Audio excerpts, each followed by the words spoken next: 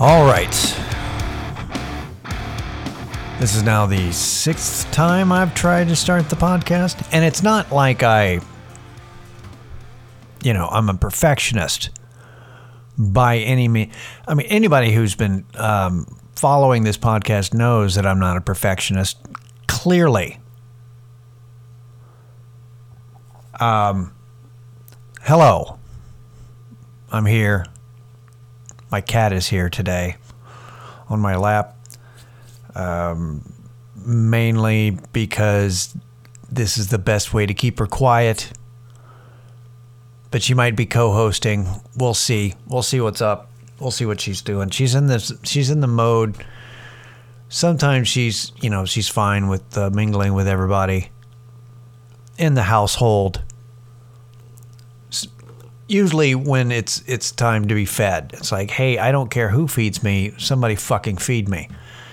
But other than that, she gets in a mode of it's me and the cat, and then everybody else, my wife included, are the others. This is what my wife told me. She's like, have you ever noticed anytime I try to talk to you while you're petting the cat, she'll start meowing at me as if to say, hey, we're doing something. We're kind of busy. Can you come back in a minute? And it's true. It's the way she is. But that's fine. Just keeping my lap warm. I guess that's okay. Hi, everybody. It's Still Sober with John Rabin. This is episode 198. Well. Nice. It's posting on 420. So maybe I should, for the sake of theme, just talk about my hatred of weed. I guess I could do that. That is not what I had planned. I don't think I actually will do that because I don't hate weed. I just, I've always found it annoying. It's just always been a pain in the ass. It's my theory that, every other drug, right? Anybody who's ever taken a drug test for probation or for a job or for whatever else, everyone knows that pretty much most drugs are out of your system 72 hours, maybe 4 days tops. 5 days to be safe, but usually no problem. But weed, of course, stays in your system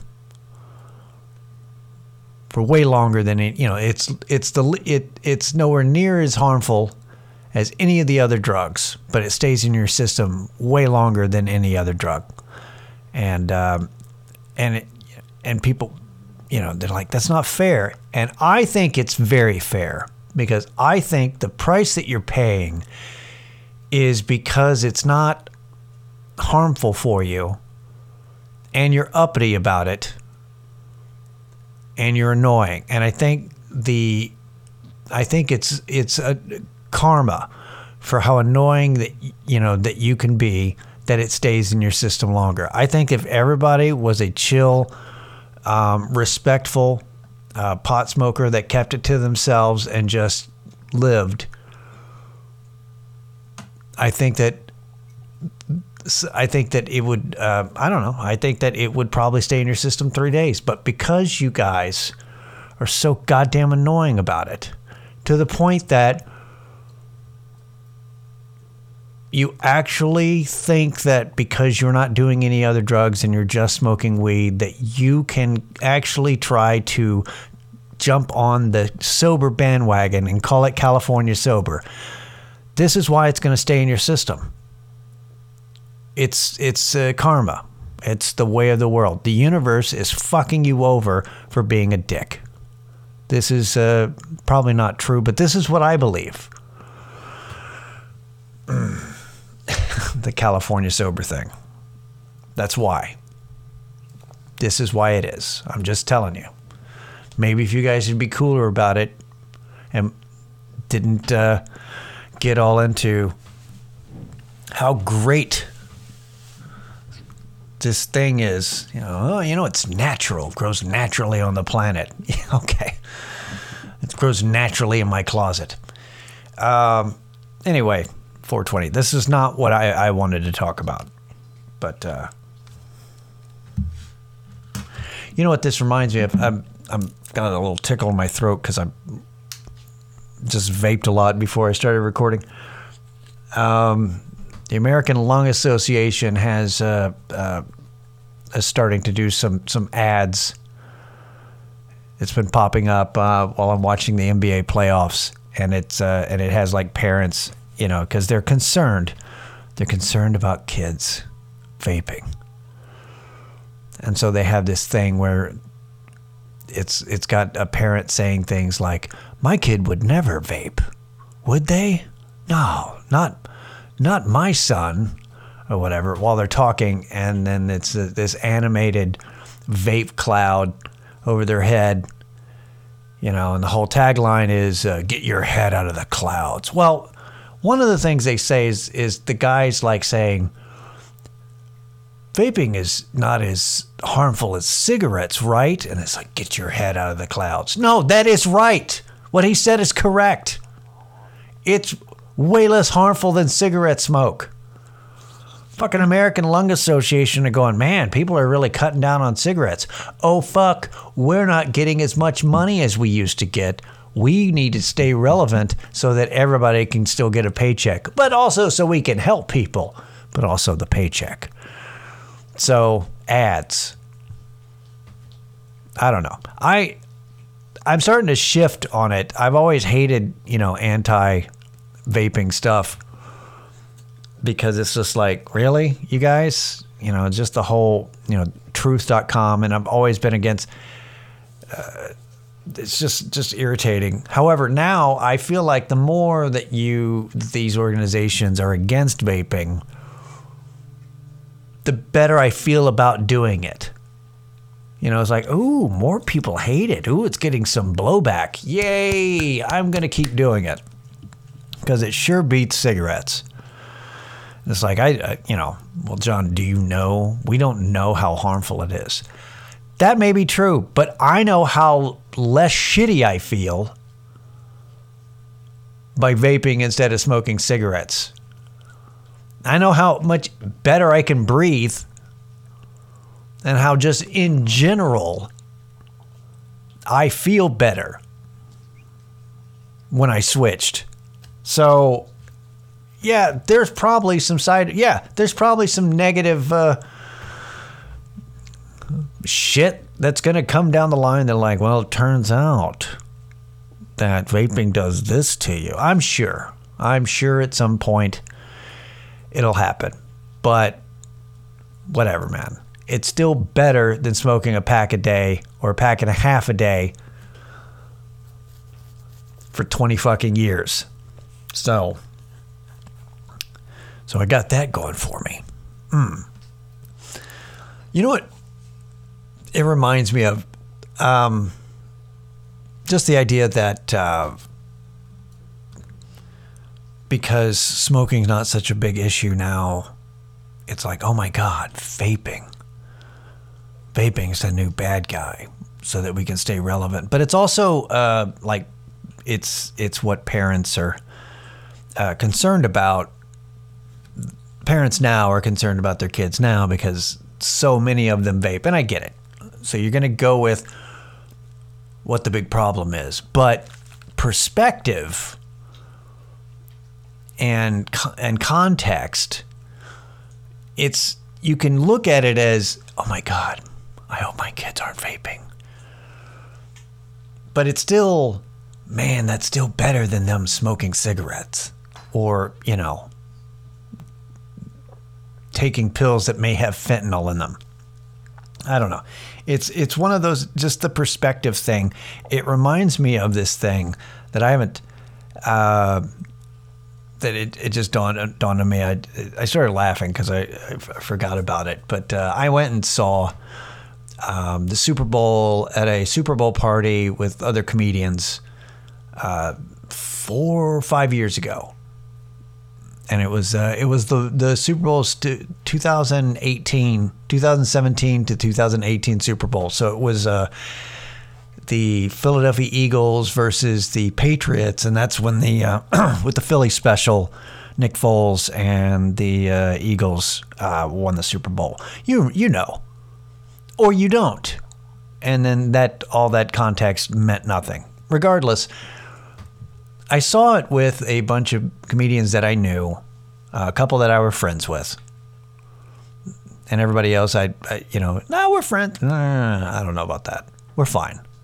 I was fine with everybody, and I just needed to see the Super Bowl with some people, and it was kind of a mistake because I was the only one there that actually followed football.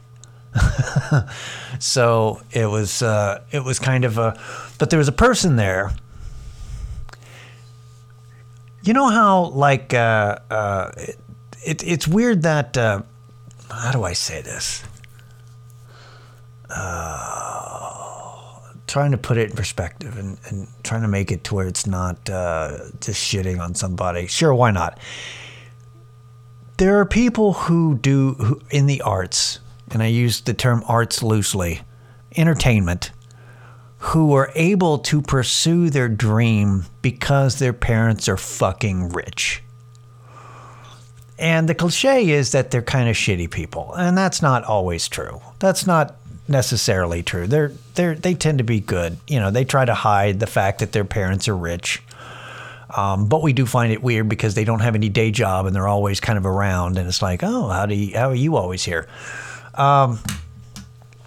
You're always free during the day. It's weird. It's I don't know.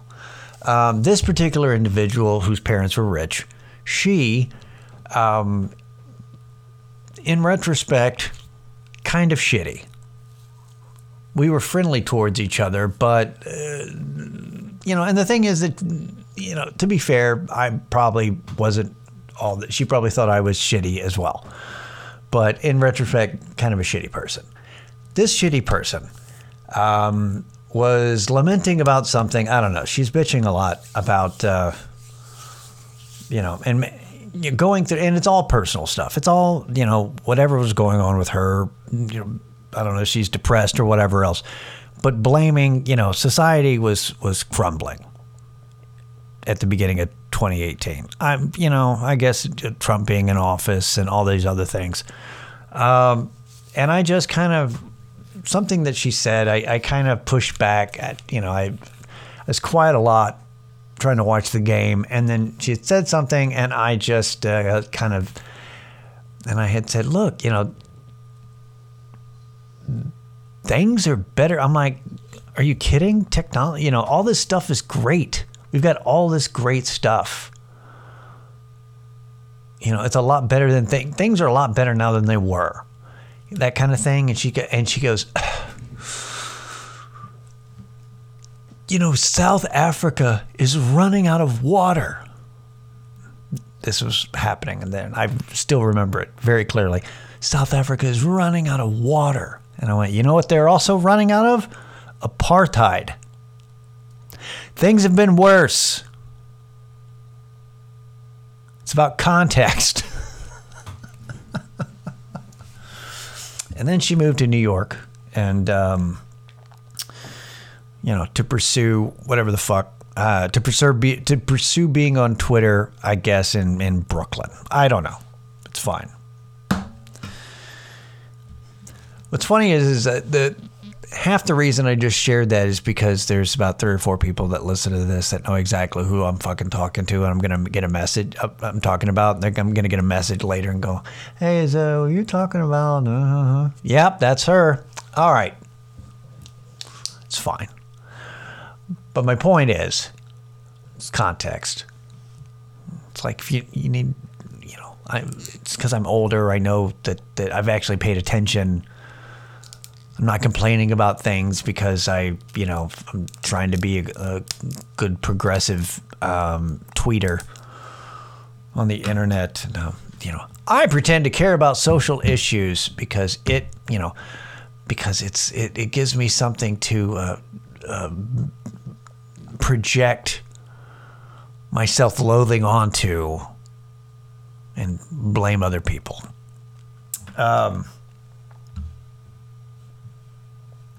Totally different topic. I went to church with my mom. Whoa, there's a 180. Yeah, so Easter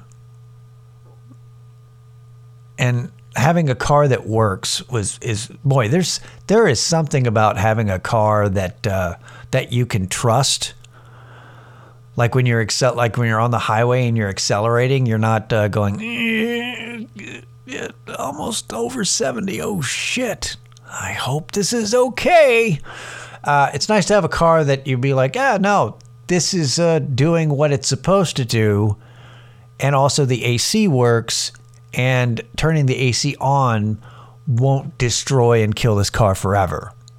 You know, I'm not crossing my fingers as I accelerate while also having the air on.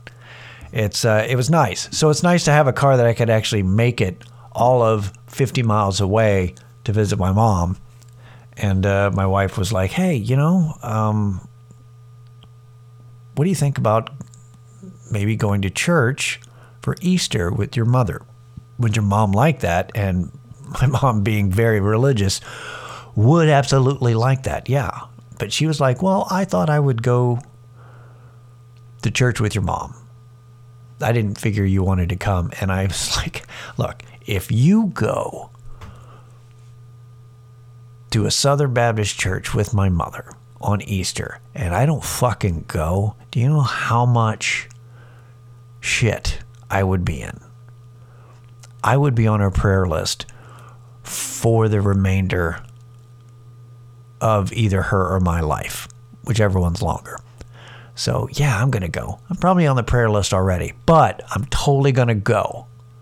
So I went, and it was nice, man. It was an interesting, because it's a church I've been to before, but it's been years.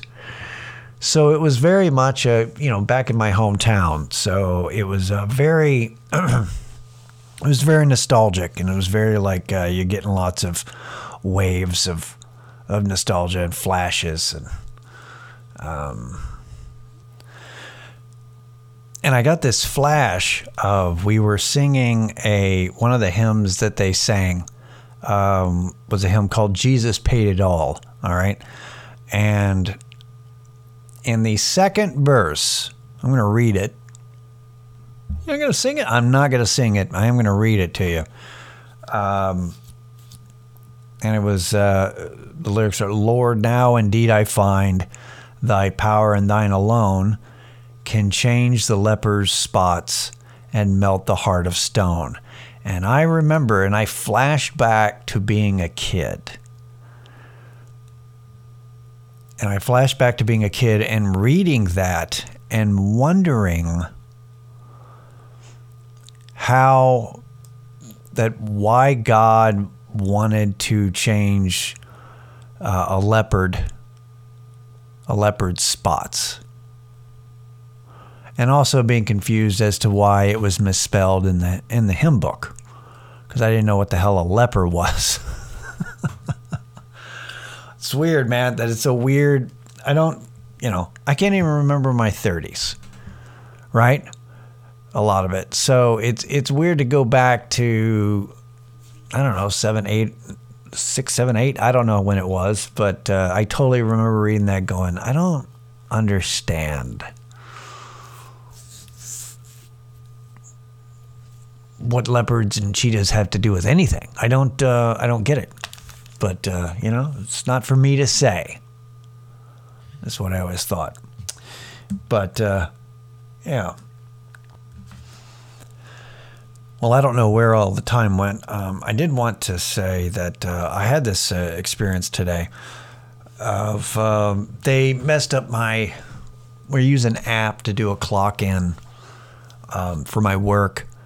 And something happened where my clock in, I ended up having to clock in about 45 minutes later than I normally clock in, than I actually did. So it's 45 minutes of, hey man, that's 45 minutes of my fucking money. It was going to get fixed. All right. Like I got a message, because the app wasn't working, and then it, was going to start working, that my boss was like, yeah, I'll get that fixed for you. I'll get your login fixed for you when the app, starts working again. They were working on it or something. I don't know. Not important. But what was important was that I felt this lack of closure about it, and it was bugging me, even though I knew that he was going to get it fixed, even though I knew he was going to get it taken care of.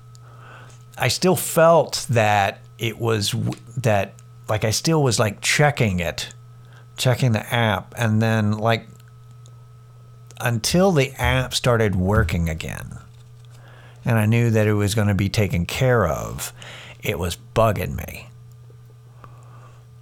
And it was just, and I could feel it. And even though it was like irrational, like you don't need to keep checking, but I was just like, I got this unfinished business to be kind of taken care of. And then, yeah, sure enough, the app, started work, was back up and everything was fine. But it's that time frame, we're talking like 20 minutes of just being unsettled because that needs to get taken care of. And I hate waiting for it.